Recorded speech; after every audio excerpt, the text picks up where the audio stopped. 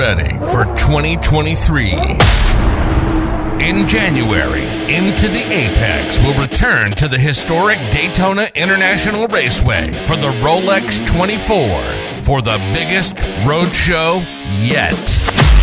Porsche, BMW, Cadillac, Acura. Who will begin the GTP era victorious? Follow intotheapex.com for trip details and meet up with the show live from Daytona Beach.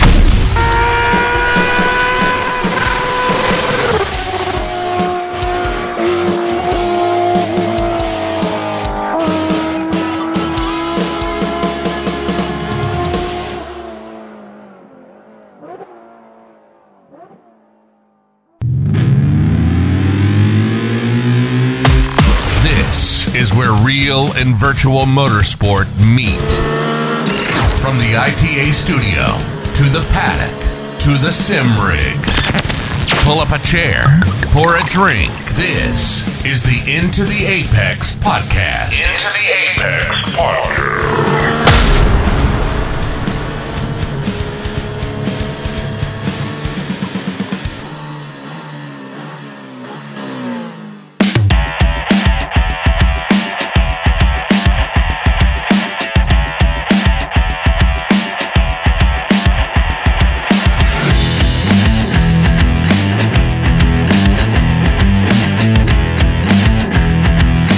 Back on Into the Apex, Bradley and Tyler in the main studio in North Carolina, and Rob Gregoire joining us from the Canadian HQ. And here in the first half, we've got a first-time co-host on the show. Miles Crabbe has been racing with us for some time now on our Sims team, our Sim side of things, Mad Sim Racing. And he's here, I think, at a perfect time. He got a lot of attention over the past week in the Majors Speedway 500. We've talked about it so much here on the show. I talked about it quite a bit in a little monologue on the bonus content last week. And on that, I said that the Dallara IR01 is our car as iRacers. That is ours. You can't take it away from us. There's no exclusivity deal because we are the exclusivity deal. And then I wished the Majors 500 or the Majors Speedway 500 well.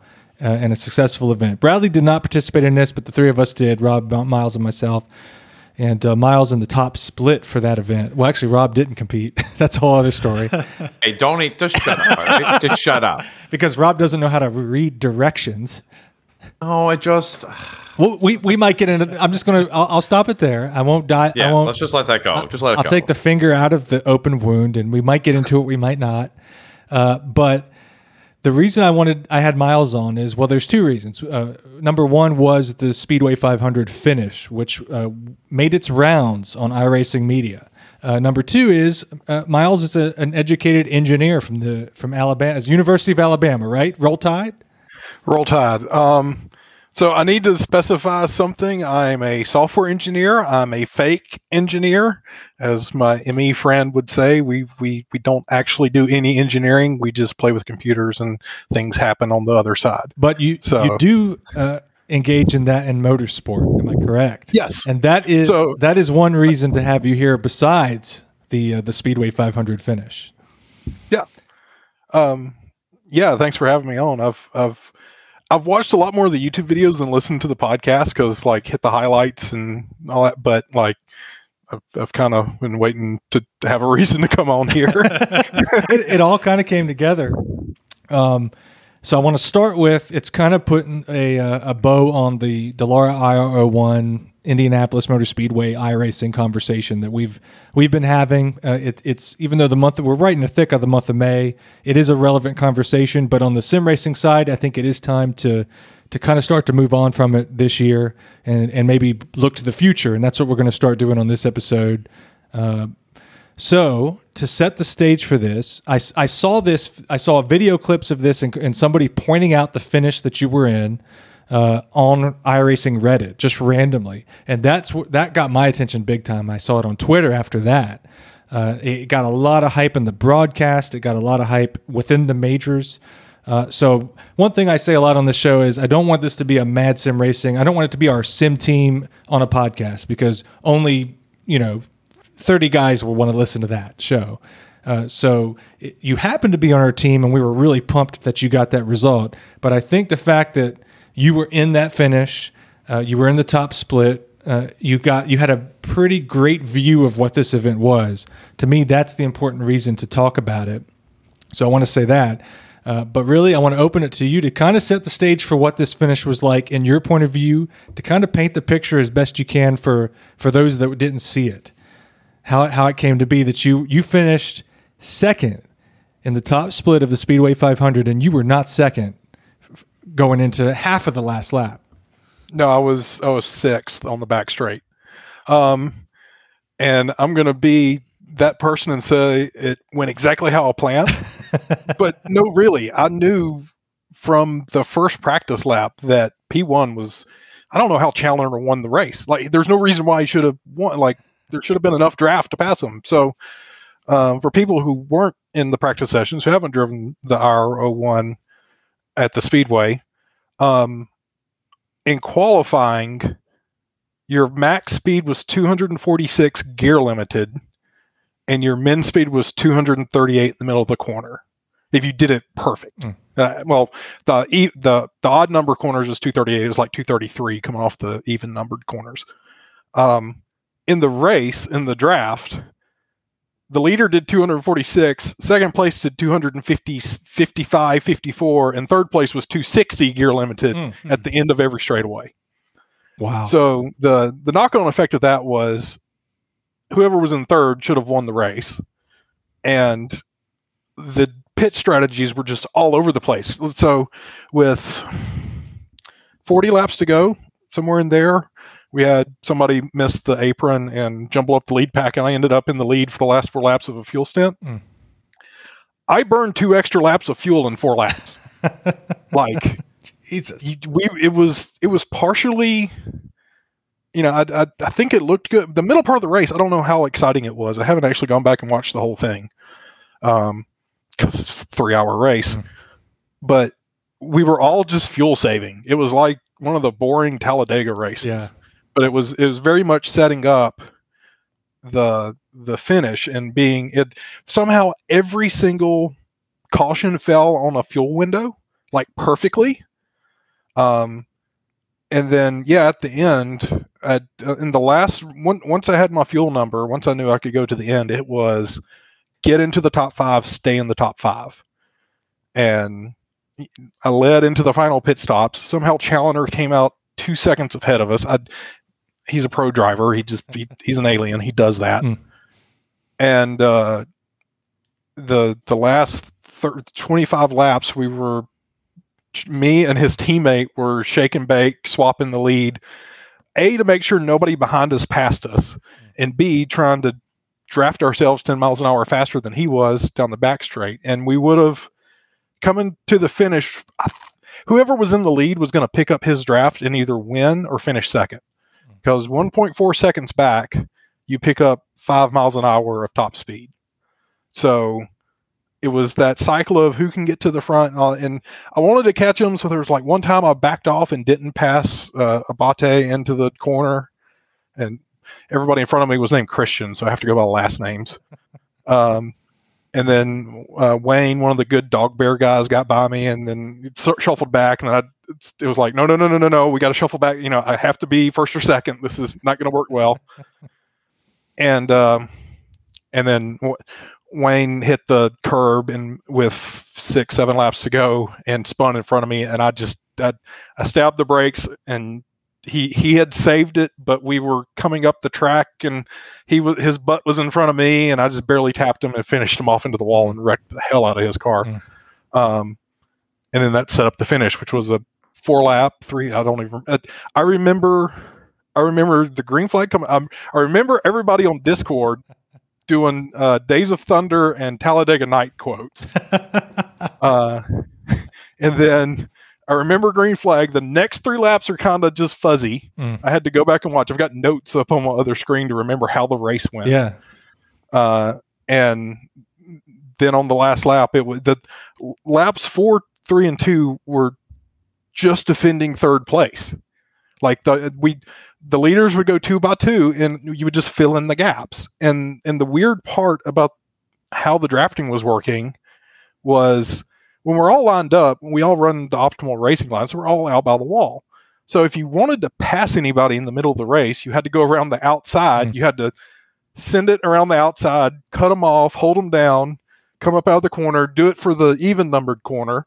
And then when you come up, the leaders would go to the wall and you're hung this other guy out on the inside. You'll pull yourself forward. I did that like 4 times to people that I didn't trust. And on the last few laps, everybody went to the inside to defend. So the entire mojo of the race inverted itself. So it was the reason it was such a good finish was suddenly you had people who had not been up at the front that were trying to overtake the guys who had been up at the front and had figured all this out. And then on the last lap, it kind of just came all together to be, 30,000 back to third place, and second and third place tied, and fourth place was in the wall, 50,000 behind. And, like I said, I was in 7th or 6th and going through the, from 2 to 3, bouncing off of people. So, the start of the last lap, I was 4th because Morton had gotten by us. And I went to the inside to just, I don't know why. I should have gone to the outside, but I went to the inside, and coming off of 2, he squared up the corner to get a good draft, and I was understeering and like full lock, lifted out of it, trying not to kill him. And we touched and both saved it. He never lifted. I had to lift and catch it. And then I caught it in the middle, and we were 4 wide going down the back straight.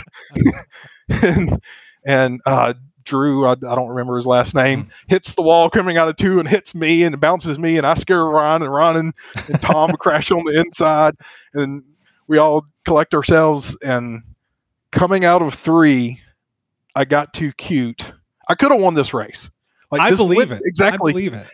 This went exactly how I wanted it to go, and I could have won this race, but I hadn't been around Drew. I didn't know how good his car was. And the thing was, there were a lot of people with fast setups that were trash race setups in this race. But you could, that is the draft, you couldn't really get by them. But you could identify them because they could never turn into the apex. So coming off of 3, I lift. Like there's a quarter second lift to 0 throttle and back into it, and that I'm trying to get a gap between me and Drew so that I don't catch him in the middle of the corner. Because if I do that, I have to lift. My plan is full throttle from the exit of turn 3 to the finish line, hell or high water. Yeah. And he turns in, and his car doesn't turn, and I'm like, well, this is easy, hold it to the bottom, full throttle, come off, leave him enough room to not wreck himself, and just find the closest car, get behind it, find the second closest car, get behind it, pop to the inside, and cross the finish line. And of course, as with every time when there's an amazing, like, hard finish, I don't know what, like, exciting, exhilarating finish, what are the first words that come out of my mouth in Discord? Fucking shit, I should have had that. Like, the reason we crash after the finish line is because I'm looking at relative to figure out where we fit. Did I win? Like, well, I mean, that was one thing. So I'll give a small summary of my event. I barely missed top split with you and some other of our guys. And do we want to bring this up? I did not bring this up in the post-race interview because I was the only one that got interviewed, and I did not want to drop it on the announcers. I took what was called the high road. I don't want to make it a controversy, but I was in the bump day qualifying, which was amazingly fun. But I was in the pre-qual. I was bump day to match the Indy 500, and I was the last bump spot. But the session ended before one of the last people could qualify, so that person was given my spot, basically, in a nutshell. And I was told that his first couple laps before the session ended were, on average, going to be higher than mine. So I heard that, and I took it for what it was. I mean, if I didn't deserve it, I didn't deserve it. Either way, I didn't make a big stink out of it. I respect the majors. I will say this to you guys. I don't think I told you guys. I got a private message apology acknowledgement from Mike from the Majors acknowledging this and thanking me for basically not being an asshole, which I guess I could have been, but I'm okay. I'm okay. I think you should have been. I think you should have did it. It's a good thing it was Rob. me. You just Rob's a little, Just for your old buddy Rob. That's Rob. why. Rob's a little. For your old pal Rob. I know. Well, Rob, I was going to let you off the hook, but since you're going to drop that, I'll make an interlude and we can. I'm not. We're not doing Okay. that. All right. Fine. Just saying. Just Rob didn't get to race because he didn't do enough pre-practice laps that are in the rules. yeah, it's true. Yeah. It's like 8 laps short. Yeah. Or Rob something is like that. sour. Rob's Rob's a sour puss. Yeah, Rob doesn't read the rule book. But anyhow, Rob's a yes, real I acknowledge that happened. It was frustrating in the moment, but I will say, so to get back to my session, because I was in second split, second fiddle, I was one of the top 3 drivers. I led a lot of laps, and I was competitive to get one of those coins. And when I realized I could get one of those coins, they do challenge coins for the podiums and all splits in the majors. I was a little bit excited because I don't think I would have at all gotten that in the top split. But I ended up about a quarter of the race left. I was in the lead, and somebody, the P2 car, tried to pass me outside into turn 1, came down, and basically took me out, and that was it. So I was no longer racing, and I was sitting in my comfortable recliner, poured a glass of scotch to console myself, and I put on the top split broadcast and watched Miles and the top split drivers finish it out. I wanted to at least be somehow connected to the event because I was so hyped for it. And I had a good time driving it. I really did have a good time in this car. But watching the finish that Miles just described, regardless of whether Miles was racing with us as a sim team or not, I was sitting there, edge of my seat, just going nuts for the finish of this. And one thing I will say, and I want your comment on it for the top split, it seemed like right to the very end when I tuned in, I don't know how it went, for the first half and a quarter of the race, it seemed like there was a lot of pack racing more than maybe the traditional IndyCar Dallara IR18 offered. There was a little more of a pack thing with more cars because I feel like in the long run with the traditional IndyCar years past at Indianapolis, people wear their tires differently, can't make the corners as effectively and can't apex the corners, and they start to get aero push, and they are a little more separated. You see fewer cars in that final lead pack. Yeah, that's for sure. I've done the official 500 3 or 4 times. I forget now. Best finishing that was second as well. So, whatever. Yeah, the difference is the IndyCar gets slower as the run goes on because you wear the tire fall off is greater than the fuel burn off. I say that most of the time. It depends on setups and whatever, but generally that's true. Our one fastest lap was the last lap. If you had no fuel in the tank, that's as fast as it would go. So, but there was more pack racing, but it was interesting in that there was always 2 packs. There was 15th and up, and 16th to 33rd. Yeah, I noticed that as well. Because I want to point, I was not the only Mad Sim guy in top split. Cody Richardson and Andrew Koska made it. In fact, we qualified within 5,000ths of each other, something stupid. It's almost like we were running the exact same setup that I'd put. We'll talk about that in a second, actually. A few hundred laps into doing 4-lap sprints. And then I figured it out in the session before. Anyway, I can talk about that later. But it was kind of funny in the middle part of the race because me and Andrew were always the last 2 cars of the lead pack because we were fuel saving. We were 10th to 15th pretty much until the end, until Andrew got taken out. But as soon as you went behind 16th, I don't know if it was setups, driver mentality, I don't know, talent level. It wasn't talent level. Cody was stuck back there, but he was stuck. You would accordion on the start, and 15th was always the worst. Yeah. Whenever 10th to 15th, it was slam the brakes on the front straight as the green flag comes out. So they'd lose a second. If you got 1.8 seconds back, you had to run faster than the leader to catch the lead pack. And if you're in 20th, you're not doing that. So you'd end up with the lead pack and then the second pack. In normal Indy races, Cup car, Indy car, pretty much anything on a flat oval. You pack up, and then after the first or second green flag pit stop, you end up in like packs of 2 or 3 or single cars just doing laps. And that never happened, partially because we always had a caution. Yeah. But it wasn't, the middle part was a caution fest. There was a section in the middle of the race when some guys stayed out and other guys pitted, and they had always been running 20th, and they're now 1st through 8th. And the next 3 cautions were just them eating shit because it's been understeer city the whole race. They get up to the front and it's immediately oversteer. Like when I was running mid pack, it was full stiff rear bar, full soft front bar, lift every corner. Like the car would not turn if you were over 240 miles an hour. You had to lift pretty good and roll into it. It was fine because you suck up, and it was fun a little bit, saved a lot of fuel. And you could kind of choose when you wanted to just go. But as soon as you got to like 4th, you had to flip the bars immediately because the car just tried to spin out. Yeah. It was like there was a magic point where it gained downforce. You stopped being a drafting car and turned into a corner car. And that was where every time somebody who had not experienced that got into that position, insta spin, hit the wall, caution. And yeah, that took out, it was a really interesting race. And yeah, it did stay packed up, but we tried our hardest not to pack. There were people coming at, like, you had to stay in the exit of pit lane, and people had never practiced it, like trying that hard. Drove in the middle of the lead pack. Oh, no. That was lap 70 or something. Oh no. One time I came off the corner, it was just a parking lot of cars just stopped in the track. Half of them were people who just come to a stop because cars are bouncing.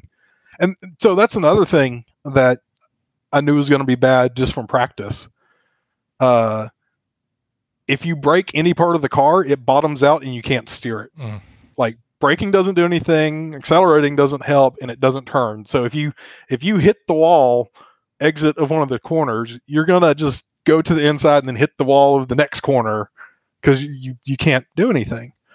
But we had, I don't know, 15, 16 cars running at the end. It's more than I expected. Yeah, it was respectable from what I could see. I mean, so the entertainment value of the finish, the finish is of something to view and observe as esports entertainment, sim racing, iRacing entertainment was a success. It made its rounds. I think I have some clips and images up at madsimracing.com as a in the house post if anybody wants to see that didn't catch it. As a wrap up, I guess, of this type of car, this type of track, after running the Dallara IR18, the traditional Indy car, and not really having that this year. Did this scratch the itch? Was it better than in years past? Where did we stand on that, Rob? I'll even accept your comments as somebody that thought he was going to race this race, but I don't know. I'd rather race the normal car if that's what you're asking. Yeah, that's kind of what I'm at. Well, it was, I think, based on what I watched, because I watched a lot of the different splits in Majors, because I follow all the different channels between the Atlantic and Pacific regions for what they do their broadcasting on, and it seems like it went pretty well. Like, I think it was a success. I think, I would second that. I think it was a success. I mean, it scratched the itch for me. It was different, but it behaved uniquely. But it was it was close, and then you had to work the gears in the corners. It was similar. It was a Dallara. It sounded different and it behaved different. What do you think, Miles, as somebody that's been on iRacing for quite a while? I think we should go back to the 2005 version of the IndyCar myself, but that's just me. It was fun. Yeah. If we did it again next year, I'd do it again. Mm-hmm. I don't know that it scratched the itch because it wasn't an Indy 500. Yeah. Because there is a little. It was like a Daytona Indy 500 in a way.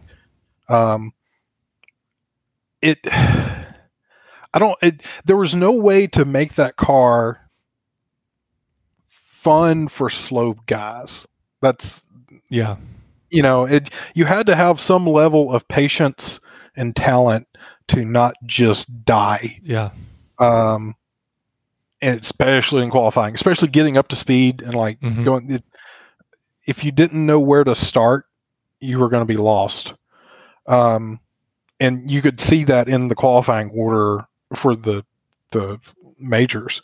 There was the top 20-ish were covered within 50 thousandths of a second, and the next 5 were covered by a tenth of a second, and then the next 40 were a full second. So that there was the guys up the front that had control over their cars and speed and were going to compete. And then like even second split, even the guys that were a couple tenths off, y'all finished before we did. Y'all did a better job of not crashing. Probably, but that's the y'all are good enough to like finish the race and not die. Yeah. And I have to say, like, even if you did get taken out with a quarter of the race to go or whatever, that race was hard. Yeah. There was a point in the caution fest in the middle where like my eyes glazed over under the caution because the first half had taken so much focus not to literally just run into the car in front of you. Yeah. That the second I got a second win in the second half because like, oh, I can win this.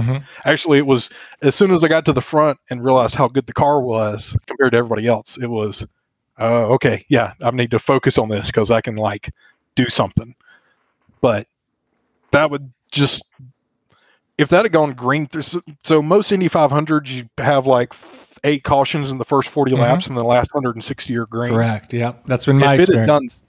If it had done that, like that would have been hard. Yeah, I was worn out because, and Rob, I'm sure you knew this just from qualifying.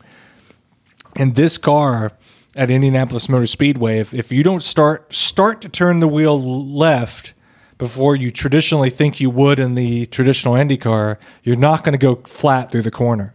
I quickly learned that if I want to make it through the corner flat or as good as possible and get a good run, I had to turn that wheel left coming off the straight into the short chute way quicker and way more precisely to get right where that white line is in the grass and the curbing.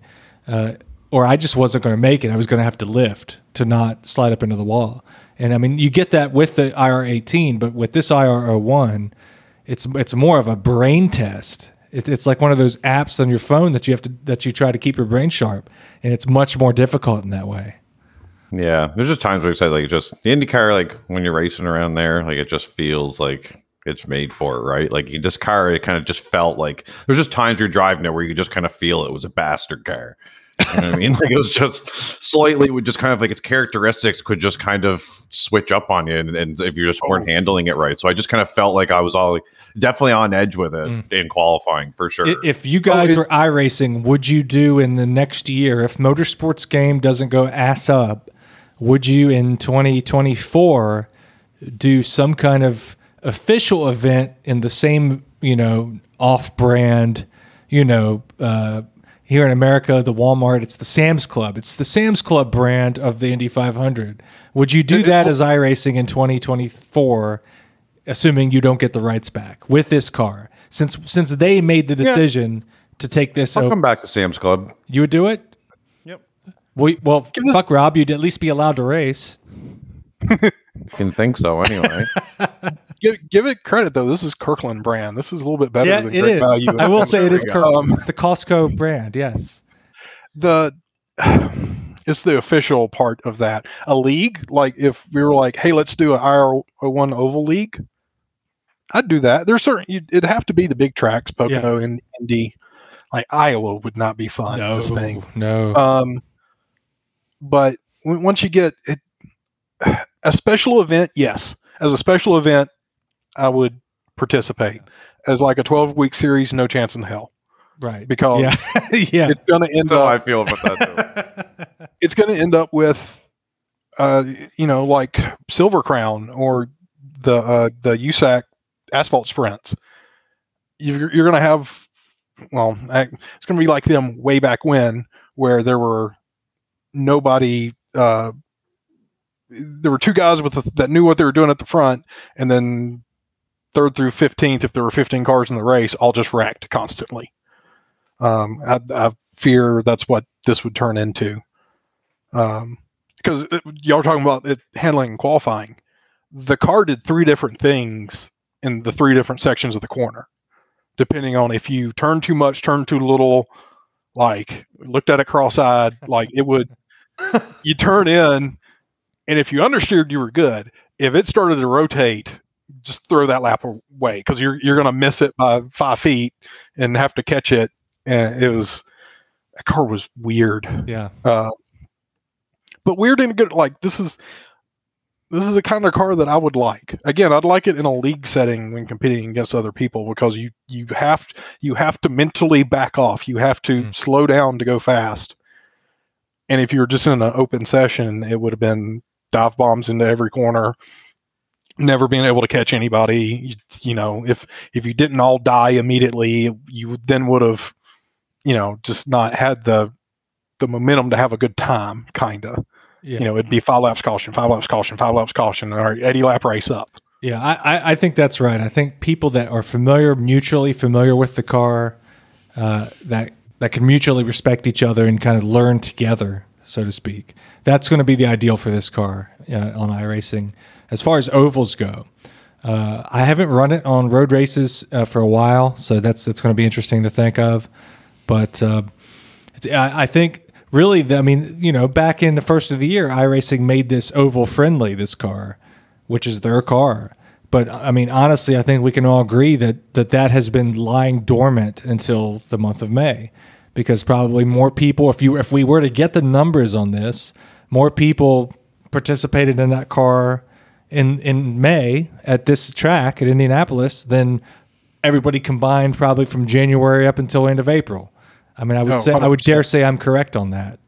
Oh, 100%. Yeah. No, you could say from 3 days after the launch of the car until now, we had more people race the car for the Majors 500 than that whole year. That's an excellent point. I think this is where the car has probably peaked, is with this type of racing. I know Bradley has commented in the past that it's not a car that he even owns. I'm not interested in it. No, I don't. He's not interested. Yeah. I don't know what it would probably take everybody else buying into it to maybe get him interested in it. No, it's like the F1 car. I'm sitting him there. He's sitting there with his arms folded, all cranky. Like, just the fact we're talking about some fake car. He's just sitting there. This is for real. Really old. I came to the sim IndyCar, not some bastard. It's not the point. Did you not hear? No, I heard the whole conversation. No, I think it is wonderful that this is our car, because it is nice, but how often do you fucking race it? A lot in May of 2023. How often will you race it after May? Till next May? Maybe. Never. It's our car. Come on now. You wouldn't take to the streets for this goddamn car.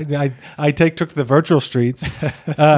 Maybe if the Indy car, it's like that meme of the guy with the girlfriend looking back at the other girl. If the Indy car came back, you'd fucking come back to her. Oh, I'd dump the IRO1 in a heartbeat if we got exclusivity rights back. But, I'd leave it on the kill. Oh yeah, leave it. But we're a battered sim racing base. We've got Le Mans taken from us. We got the IndyCar taken from us. Donald Trump. I'm making hand movements. Making his hand gestures. We got these things taken from us, so that means I'm romanticizing this car. Anybody that's listened to the last month of our show knows that I'm definitely romanticizing. But he's got his eye on the original girl. He's still heartbroken. I love IndyCar. We've talked about that, but yes, I think it was a successful event.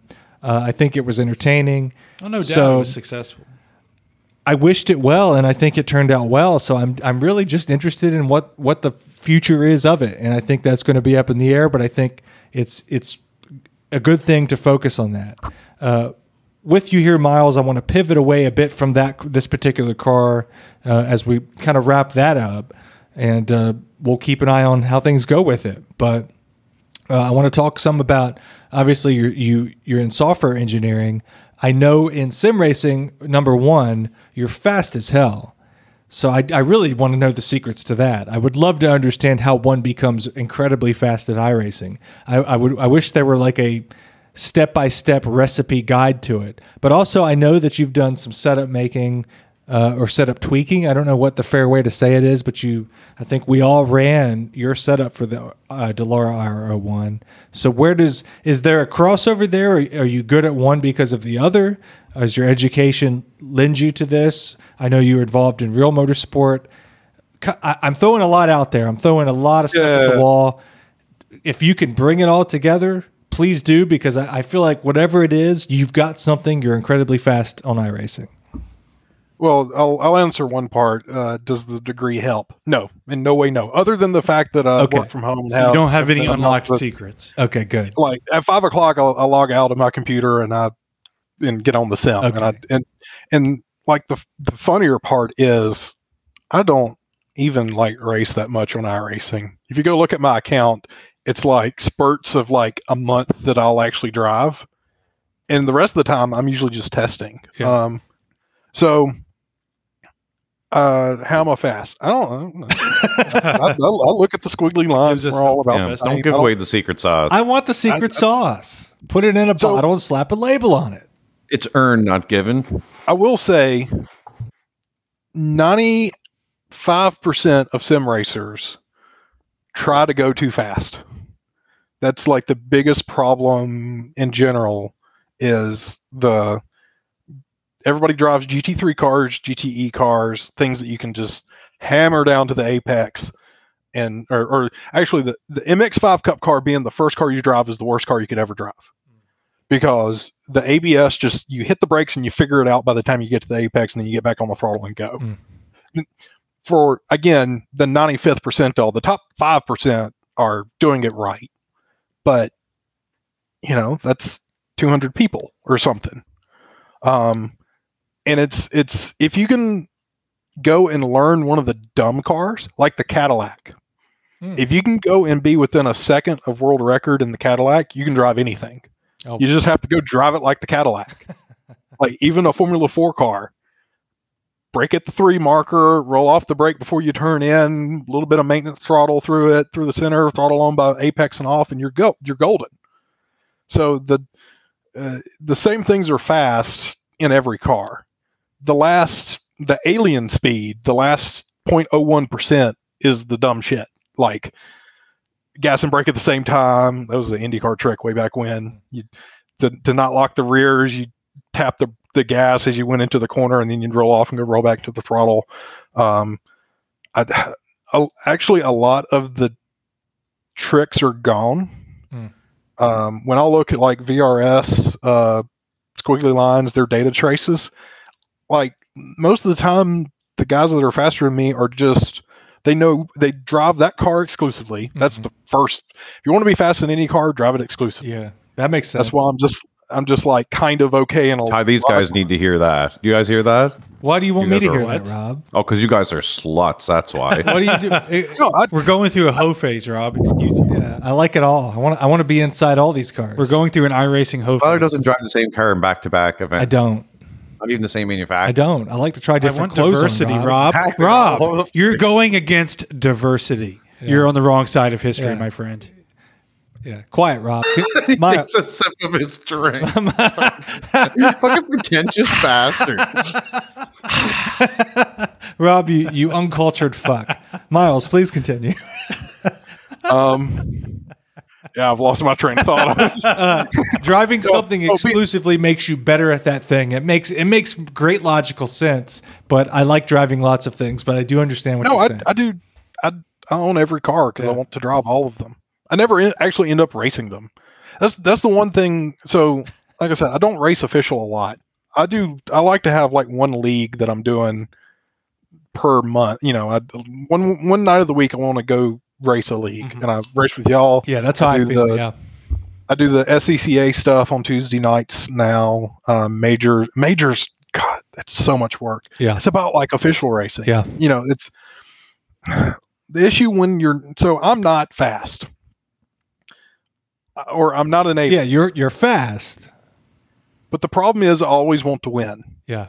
Like if I win, I'm happy. I don't actually care who I beat. As long as I win, I'm happy. I'm a bit of a narcissist.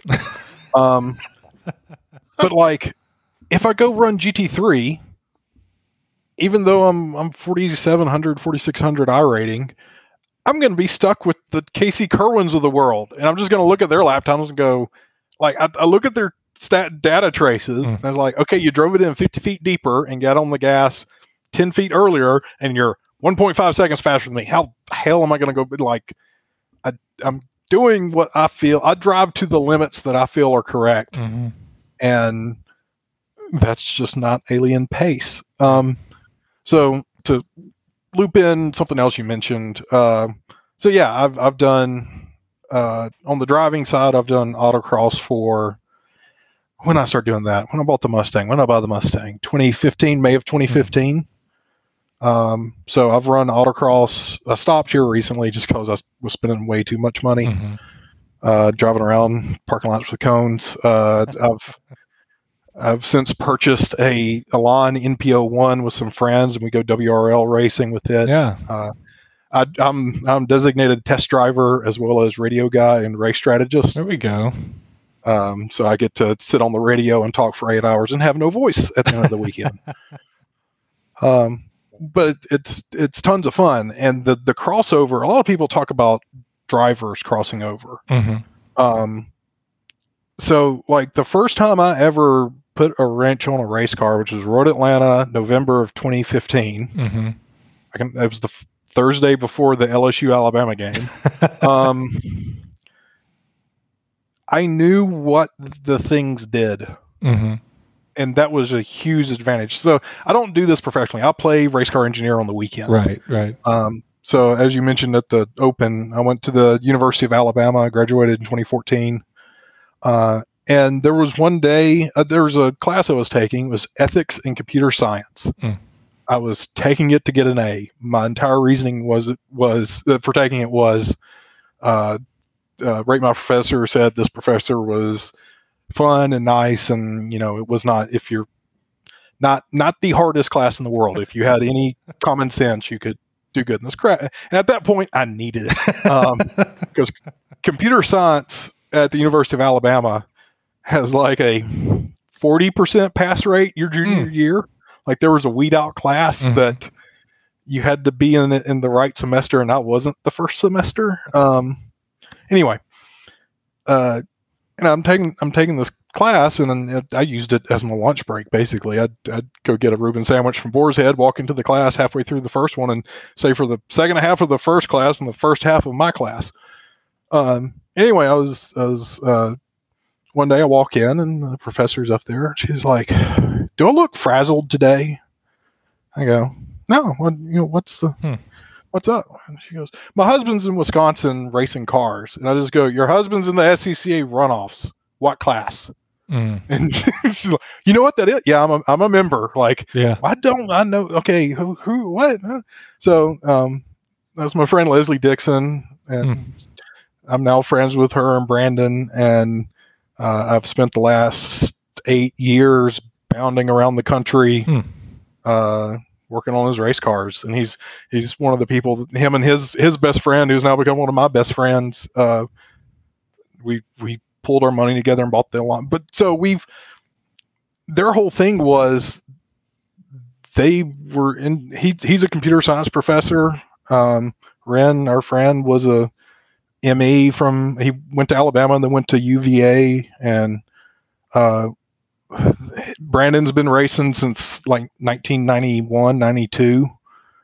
And did Formula Ford for all those years and had some success, won some SCCA nationals, raced Michael Andretti, a bunch of people and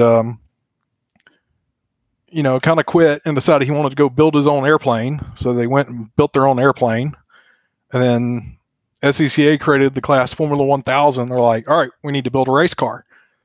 So they partnered with a guy out of Indianapolis, Steve Lathrop, who builds the Citation race cars, and built the Citation F1000, and actually does Brandon's chassis design, which is an amalgam of Lathrop's design and his own design put together with extra bars and placements and whatever, is now like the basis of all of the new Citations that are being built.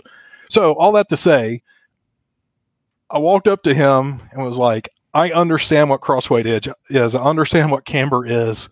Like, I'm not a professionally trained engineer, but I can help. I know where the timing and scoring is. If you need me to like go pick up results, I know where to go. And he's like, perfect. And we went to that Thursday was the test day for the American Road Race of Champions, which is the regional level kind of big event at Road Atlanta. And we went over there with a brand new car build. This was the Citation F2000, the first one of Brandon's design. And I tell this story every time because it is funny, but all my friends have heard it about 4 times. It was rainy, nasty, misty Seattle weather bullshit. And we left Tuscaloosa at like 8 o'clock at night, got to Road Atlanta at 1 a.m, slept from 1 to 6 till the gates open, pulled in with the gates, unloaded the car, put dry tires on it. It was not raining at this point, but it had rained overnight. So he's like, okay, points to me, go out on pit lane and see if the track's dry. So I walk out on pit lane. Spec Miata is out, or it was either Spec Miata or STU. Spec Miata were on the track. And they go by and it's like, it's dry. The asphalt's dark. There's no rooster tails. I can't tell what tires are on, but it's dry. We should go out there. Dry tires. We're here testing. We don't need the test rain setup. We need to go out on dry tires. So next session up, we go out there. I go to the pit wall. I'm watching the hill at turn 11. Comes up. First of all, he was the first one out, and he was the last one to come around. And as he crests the hill, there's a 12-foot rooster tail behind the car. Because, of course, there's no rooster tails behind Spec Miata. It's Spec Miata. There's no arrow anything on those cars. And he's just like, he runs the full session because he's like, I paid my money. I'm getting my track time. Yeah. And he comes in and I go, oh, okay. I understand what a racetrack is now. So now you get to this point and you when ARCA ran at Daytona under the lights and it had rained. And the announcer's like, the track is dry. I don't know why they're still on wets. I'm just looking at it going, that track's not dry. That is wet. You see that strip on pit road? That's dry. The rest of the track is wet. So, telling that story just to say the crossover, I think we're going to see a lot more people in engineering roles that learn what to do in iRacing. Biggest problem is if you walked up to somebody and say, I learned how to set up cars on a simulator, they're going to, go away. Yeah. But it works. The alien setups, like the setups that are the Coke Series setups or the Porsche Esports Cup, whatever it's called. Those numbers are not going to work. But if you go up on the right front toe, or a camber, if you go more negative, your inside is going to wear more and you're going to pick up grip. If you going down on front air pressures and up on the rear still makes the car looser. If you more front wing is more front downforce, unless you don't have a wicker on the front wing, then it stalls out. It's a lot of the stuff that you learn to do building setups in iRacing actually does transfer over.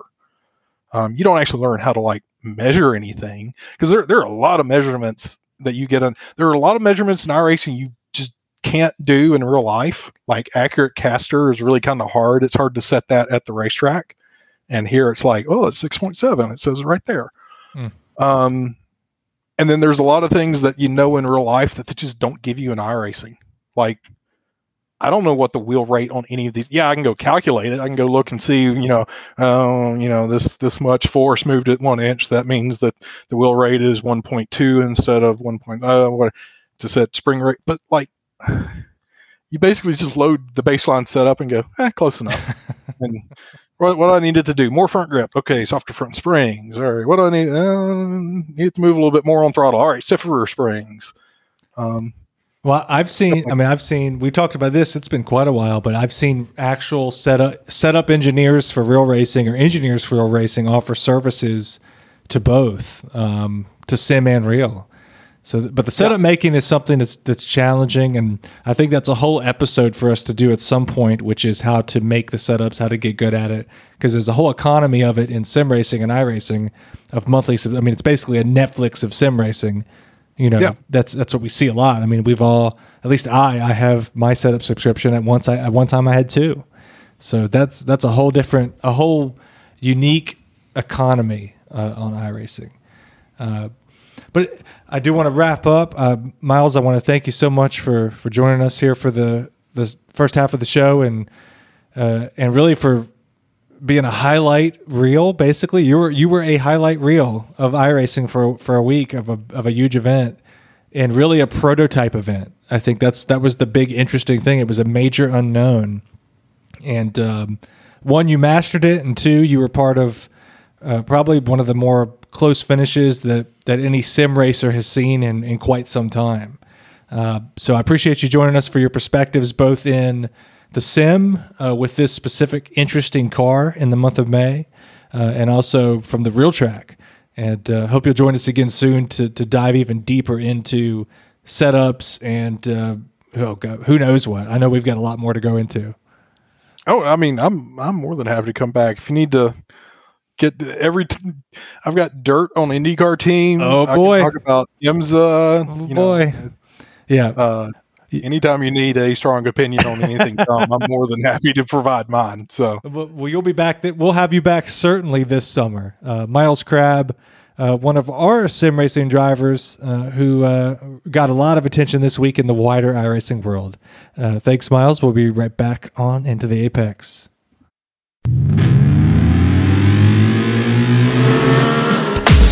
Don't go anywhere.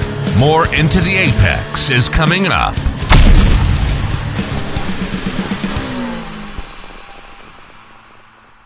Tired of getting caught up in the mayhem of Turn 1? So are we. Although we can't protect you from disasters in iRacing, we can protect you and your family from mayhem on the road or at home. The Allstate Javicki Agency proudly protects families in Ohio and Pennsylvania. Give John a call today at 412-561-6239. Mention Mad Sim Racing or Into the Apex when calling to receive a gift card with a qualified quote, no purchase necessary. Into the Apex is going back on the road in 2023, and it's all brought to you by our friends at Pro Kart Concepts. Pro Kart Concepts provides top-tier karts, parts, and consumables to the tri-state area and support based out of the Pittsburgh International Raceway. If there's anyone that can get you set in the world of karting, it's Eric and Dan with PKC. Visit ProKartConcepts.com for more information. This episode is brought to you by the racing fans at Great Hire HR. Whether you're hiring one employee or 100, Great Hire will let you keep doing what is important, running your business. For more information, visit GreatHireHR.com. You've just achieved your greatest accomplishment as a sim racer. Now what? Don't let it become just another stat you never see. Alien Awards is a service run by and for sim racers, creating clearly printed plaques on solid surfaces, something you can display proudly to mark a major victory and show off your team and sponsors. Whether you're an individual driver looking to create a memory or a league owner looking to take your season to the next level, Alien Awards can help. These are quality awards I know because I've won one. There are no setup or design fees, and shipping in the U.S. is free. Take your sim racing career to new heights. Visit alienawards.net. That's alienawards.net. This episode of Into the Apex is brought to you by our partners at Track Racer. Since 2008, Track Racer has been designing and pioneering best value, high-end gaming platforms and accessories. Track Racer products are made from the highest quality materials that offer unsurpassed durability. Track Racer is supported by recognizable names such as Haley Deegan, Ross Chastain, Alex Pillow, and Alpine F1 team. Check them out through the link on our website, intotheapex.com, and support the show. This is Into the Apex Motorsport Podcast Network.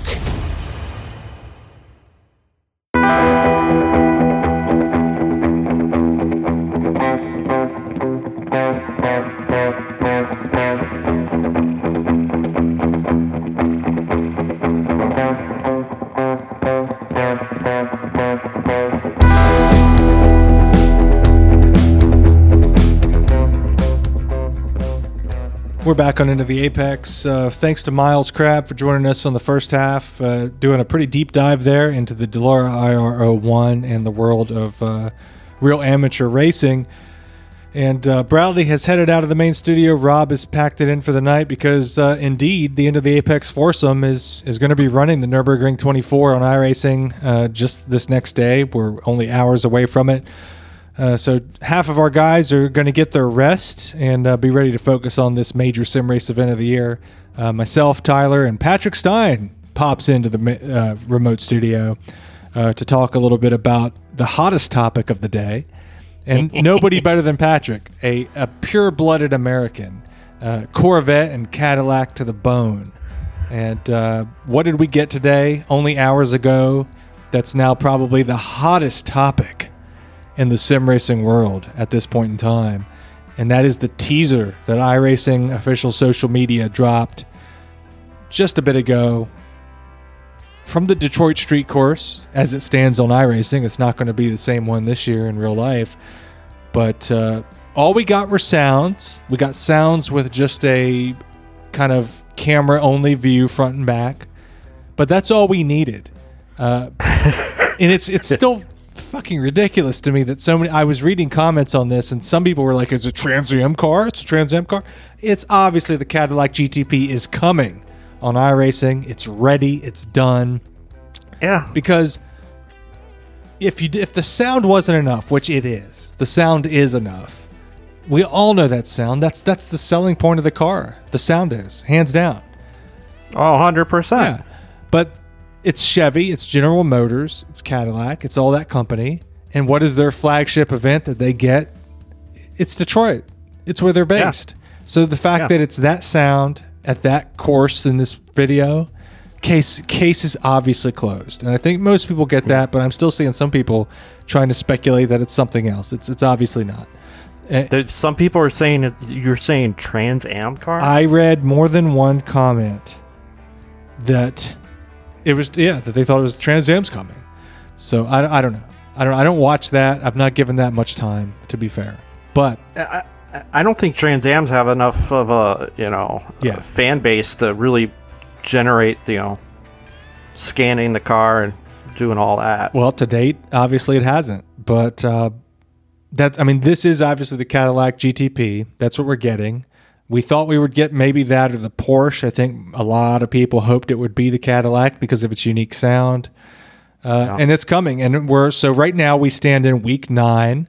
So week 13 will drop early June, which should be before the official IMSA Watkins Glen 6. So if we are correct in assuming that the car is ready, it's being teased so many weeks early, then we should be correct in assuming that we're going to get it in the next build, which would presumably make that a car that is available for the Watkins Glen 6 as the first IMSA special event. So that raises the question. And Patrick, I think you're the right person to raise this question with, because I know this about you, Patrick. You're a careful sim racer. I know you to not get too far over your head. And right. I've always kind of done the same, but I tend to sometimes send it. But I know that you're very careful. Yeah. But I know you love the Cadillac. So I know that you, myself, Bradley, Rob, none of our group of the podcast have run the GTP LMDH BMW since it came out in any kind of official major event. We're really slow working ourselves there. Yeah. We said the Watkins Glen 6 is where we were going to do the BMW. And now, and I don't know if you were with us on that or not. You could probably say right now. No, you weren't. I wasn't. Yeah. So you didn't feel quite ready for that car. No, I was more planning an LMP2. So yeah, LMP2 is where we peak. Yeah. But now seeing this teaser today, Patrick, with the Cadillac, listening to it closely, perhaps so much that you're a little bit deaf right now. You let the blood flow a little bit. A little bit. Jesus Christ, that's an understatement.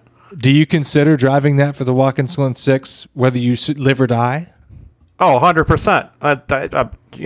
Full send. I'm going for it. So it's the brand and the experience. Yeah, fuck it. Yeah. Why not?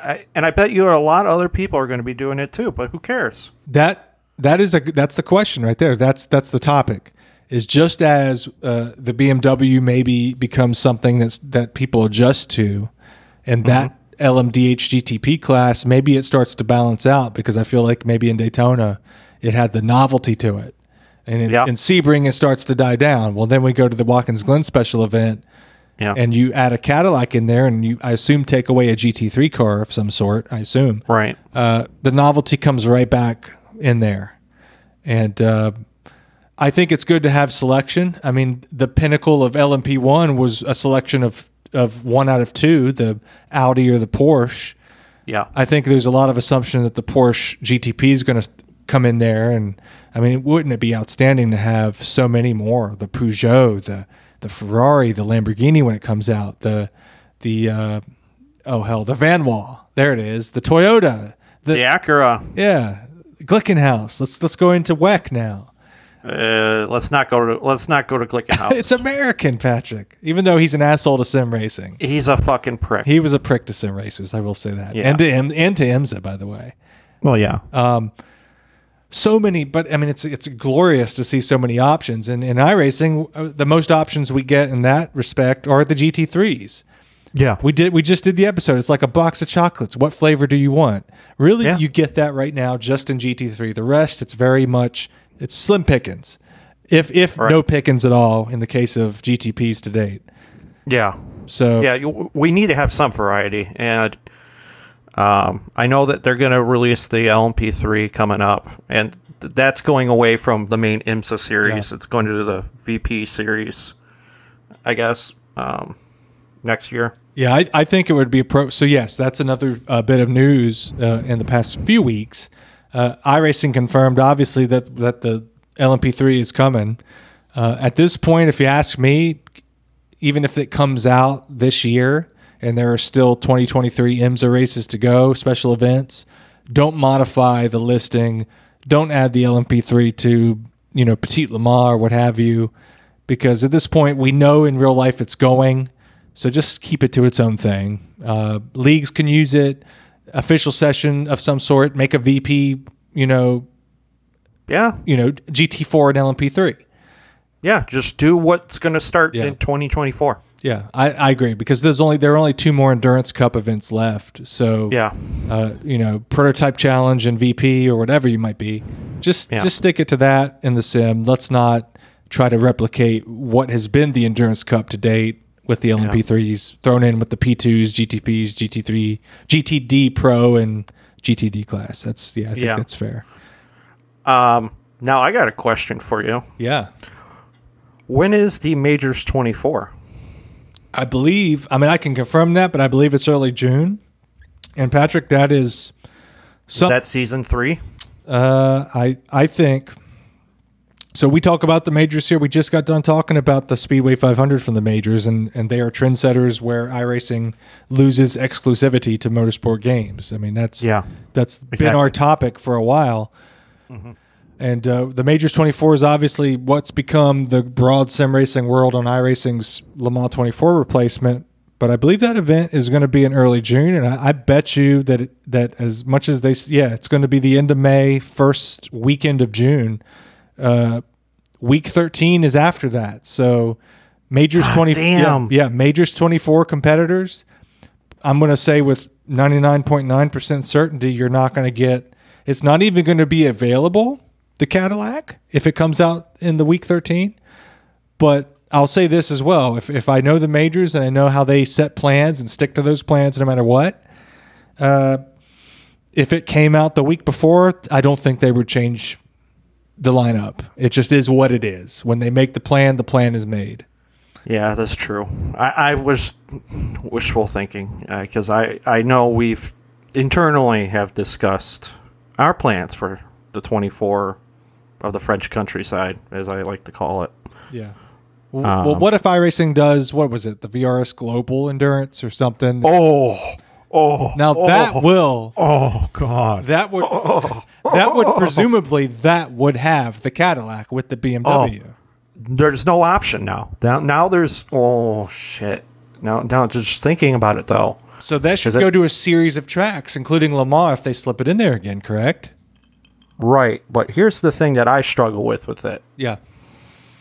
The Majors 24 is doing LMDH, LMP2, in GT3. GT3, yes, they're bringing on the future of WEC. Yeah, a future, what's coming next year. Yeah. Now with the VRS Global 24-hour, whatever the hell they call it, that's the last of real hurrah for GTE. I think if they stick with it, I think that will be correct. That's a car that I haven't driven in a year or more right now, if I'm being honest. Yeah, and I've not driven it. It's just it's gone. I mean, it's over. I'm sorry. I hate to say it because we all existed, and any longtime iRacer existed in a time where that was it. Yeah, that was the creme de la creme of GT racing. You know what we got to do? We got to let it go. Now, do we let it go as of like right now, or do we want to do one last hurrah? I think you got to let it go. I have an idea though. Okay. So for the VRS version of the 24 Hours of the French Countryside, what iRacing will make is the kind of the wink version. Yeah, the wink, wink, nudge, nudge. You want the Corvette? That's what you're thinking, right? No, not for Le Mans. No. I'm thinking for the Le Mans doing the Cadillac. Okay. Now, well, that's very forward thinking. Then that's not looking to the past. Then that's not where I thought you were going with that. No, but there's a second part to it because you said it's like they do what 4 something so races. Other tracks. There should be other tracks with it. I don't know what they would be at this point, but I know they slipped Le Mans in with a few other. Like I think Spa was on there last year. I believe you're right. Yeah, I would be willing to do a 24-hour in a GTE as a last hurrah at Spa or Silverstone, whatever it may be, whatever the options are. I think I scratched the Porsche, BMW, Ferrari itch in GT3, but like I just alluded to, what I thought you were getting at, the itch that we don't get to scratch outside of GTE is the Corvette, and that's the only place to kind of get that car. So the thing I miss probably is there's no Corvette. We got a Corvette and we only got to enjoy it really in earnest for so long. And I do miss that Corvette. It's a nice looking car. It drives well. Yeah. It sounds good. It sounds incredible in real life, even now in the GTD, Pro or whatever class. It's and then we got the GT3 coming, and you can only assume that iRacing will get that to us at some point, right?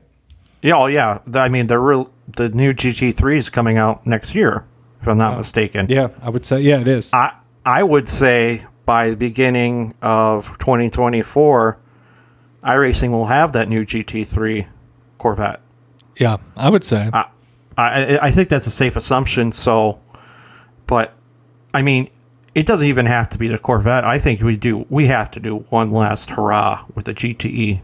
I think we have to. I would pick the Corvette, perhaps. I would love to see iRacing drop that very soon, like they did the BMW GT3, a year plus in advance. Prototype version. Yeah, that's exactly what we got. We as sim racers were so familiar with that BMW GT3 before it actually came out. I mean, we all saw it at Petit Le Mans in 2021. A prototype of it as they were doing a photo shoot, and it felt so familiar because just about a year before, for our Christmas gift from iRacing, we got that car and got to get familiar with it, and they tweaked it as it was developed in real life. But man, it felt like a prototype iRacing custom car for so long until we actually got to see it come to existence. Mm-hmm. Yeah, I just think GTE, we have to have one last bang. Yeah, I agree with that. I think a lot of longtime road racing iRacers feel that sentiment. Yeah, because it's a different car. It's I don't know. It's like a super fast, challenging Porsche Cup. I mean, you can lock it up. It's maybe a little less forgiving, and it takes a little bit more talent, but they've obviously not kept up the tire development like they have in GT3s, the tire model and stuff like that. But Yeah. otherwise, you can still practice and understand that car and understand how to compete in it and drive it. They still have the European endurance. They do, and series. That's really ultimately That's it. ultimately that's where you can scratch that itch at this point. And that's limited. I think that runs every 2 hours or whatever. Yeah. And if I'm being honest, I skip out on that car. If I run that series, I'm going to run the LMP2 or the BMW GTP LMDH because those are cars that I know long term I need to practice with. Yeah. Because when I run in these sessions, I'm not really getting sentimental. I'm getting, if I'm going to run a race, I'm thinking, what's the next special event? Am I driving a prototype? Then I want to get seat time in a prototype. Am I driving a GT3? Then I'm going to run IMSA and get seat time in a GT3, regardless of the track. That's my mindset when I get into these official races. I'm kind of always, I'm jumping into official races, generally speaking, based on what my next special event is and what I need to prep myself and get comfortable with. I feel like that keeps me connected to what I'm doing in the future and where the stakes are. I don't want to let you guys down, basically. But yeah, even if it's not like the exact same track, you want to get in the. You want to get to know how the car. Yeah, you want to get to know how that car feels. Mm-hmm. If it's been a while since you drove it, if you've decided a month in advance that your endurance team is going to run a Mercedes GT3, say at the Spa 24, then you're going to want to pick that car exclusively for a good many weeks or a month before that event and just become an expert in that car if you're really wanting to immerse yourself into what you've got coming up. Yeah. You just get the reps in. Yeah. Wherever it may be. That's exactly right. And that's how we're athletes. We get reps in. I do have to say we kind of are athletes. I messed up my back. Yeah. So I had to go to a chiropractor. From racing. I don't know if it's really from racing, but it affects my racing. So it does, yeah. Well, I mean, I've been getting massages, and my shoulders have been particularly bad, and I'm pretty sure that it's from direct drive steering wheel. My massage, what do you say, masseuse or massage therapist? A masseuse or massage therapist, either way. Massage therapist sounds more medical, so I'm going to say that. My regularly scheduled massage therapist said that oh man, your shoulders and back, it's like you've really been grabbing onto something. And I did not say, although I thought, I've been grabbing onto that Fanatec CSL-DD, God damn it. They wouldn't know what the fuck. Yeah, I've been driving my steering wheel. I've been racing a lot. But I mean, is that what it probably was? Yeah. So there you go, folks. Get a massage. It'll make you a better sim racer. But don't get the Robert Kraft kind. No, don't do that. So you went to a chiropractor. Yeah. Did your sim racing improve afterwards? I've only gone once. Okay. What about a massage? I've never gone to a chiropractor, but I've gotten several massages, including I got one the week of the Daytona 24 in iRacing to kind of loosen up. I'm not joking. I'm not fucking with you. I really did do that. I've never done that. You've never had a massage? Not a professional one, no. I have not a professional one. So like I've had like a girlfriend give me one. Okay, gotcha. So amateur. Yeah, amateur, but nothing like you need to book one because I got one in December. I mean, I'm a rookie too, Patrick. Just go to a reputable place. I know you're thinking what I thought. No, I'm not thinking that. I'm just thinking, I don't know if there's any places like that unless they just cater to all females. And it's like, I'm going to walk in there. They don't cater to all females. No, you went with your girlfriend though. No, I didn't. No, I didn't. She told me to go. See, that's it's almost the same thing. No, it's not. I went by myself. I booked it. But she told you to go. Well, she's been there before, I bet. No. I was like, oh, you're really tight. You need a massage. And the more I think about it, I'm like, yeah, I am really tight, and maybe I do. So I just did it. I did it, and it changed my world. I felt so different and loose, and I honestly, my back hurts when I get on my rig. I mean, I do have troubles from, I think, it sounds, maybe it's lame, but I think since I got into direct drive wheel and especially endurance events, I think it does affect my shoulders. My shoulder locks up. And I think on a more serious note, like rigs are just very, the chairs are just very stiff and rigid. Yeah, I would agree. They're not the most comfortable things, especially in endurance. I mean, you're sitting there for 2 hours. If you do 3 stints, I mean, I get to hurting, and I know we've talked about that before. I don't want to get into it too much again, but I vote for you trying to loosen up a little bit. I think it would help. I would help overall the racing. Maybe that's something I will have to do some research into. It's kind of late for Nürburgring. Yeah. But Oh yes, it certainly is. But hey, I would be interested to hear your conclusions compared to mine. But anyhow, I want to wrap up. We're excited about the Cadillac. I mean, we know that's what's coming, but hopefully some other surprises. iRacing is always being sly and surprising, but they're keeping us on our toes, and ultimately they're giving us, for the most part, what we're looking for.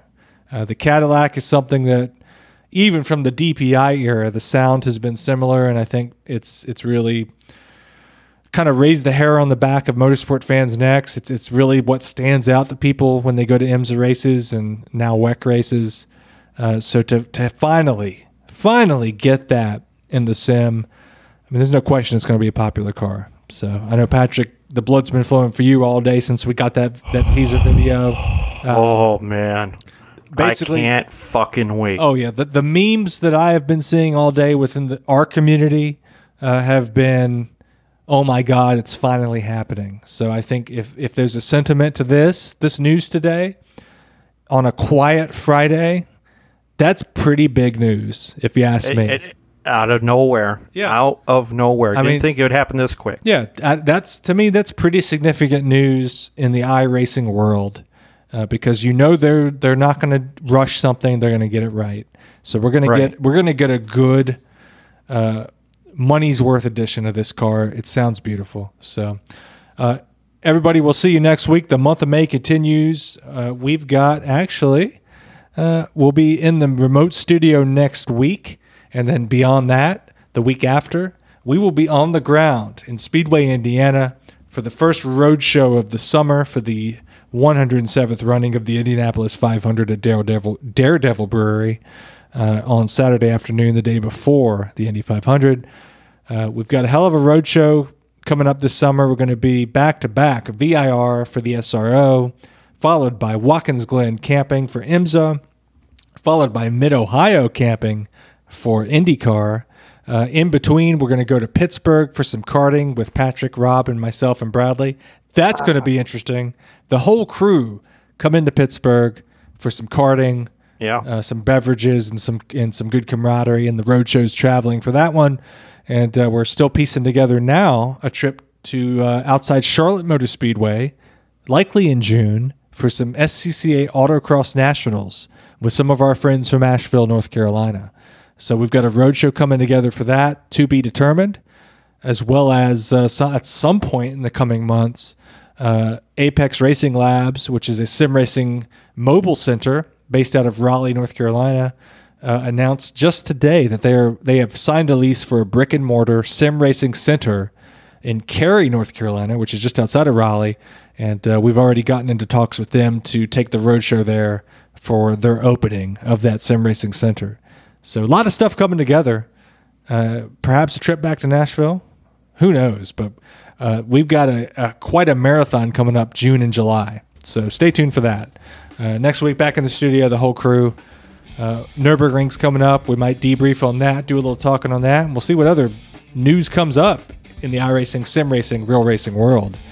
Until then, into the apex.com. Thanks, everybody, for supporting the show, tuning in, and being part of the family. Cheers, everybody. We'll see you next week.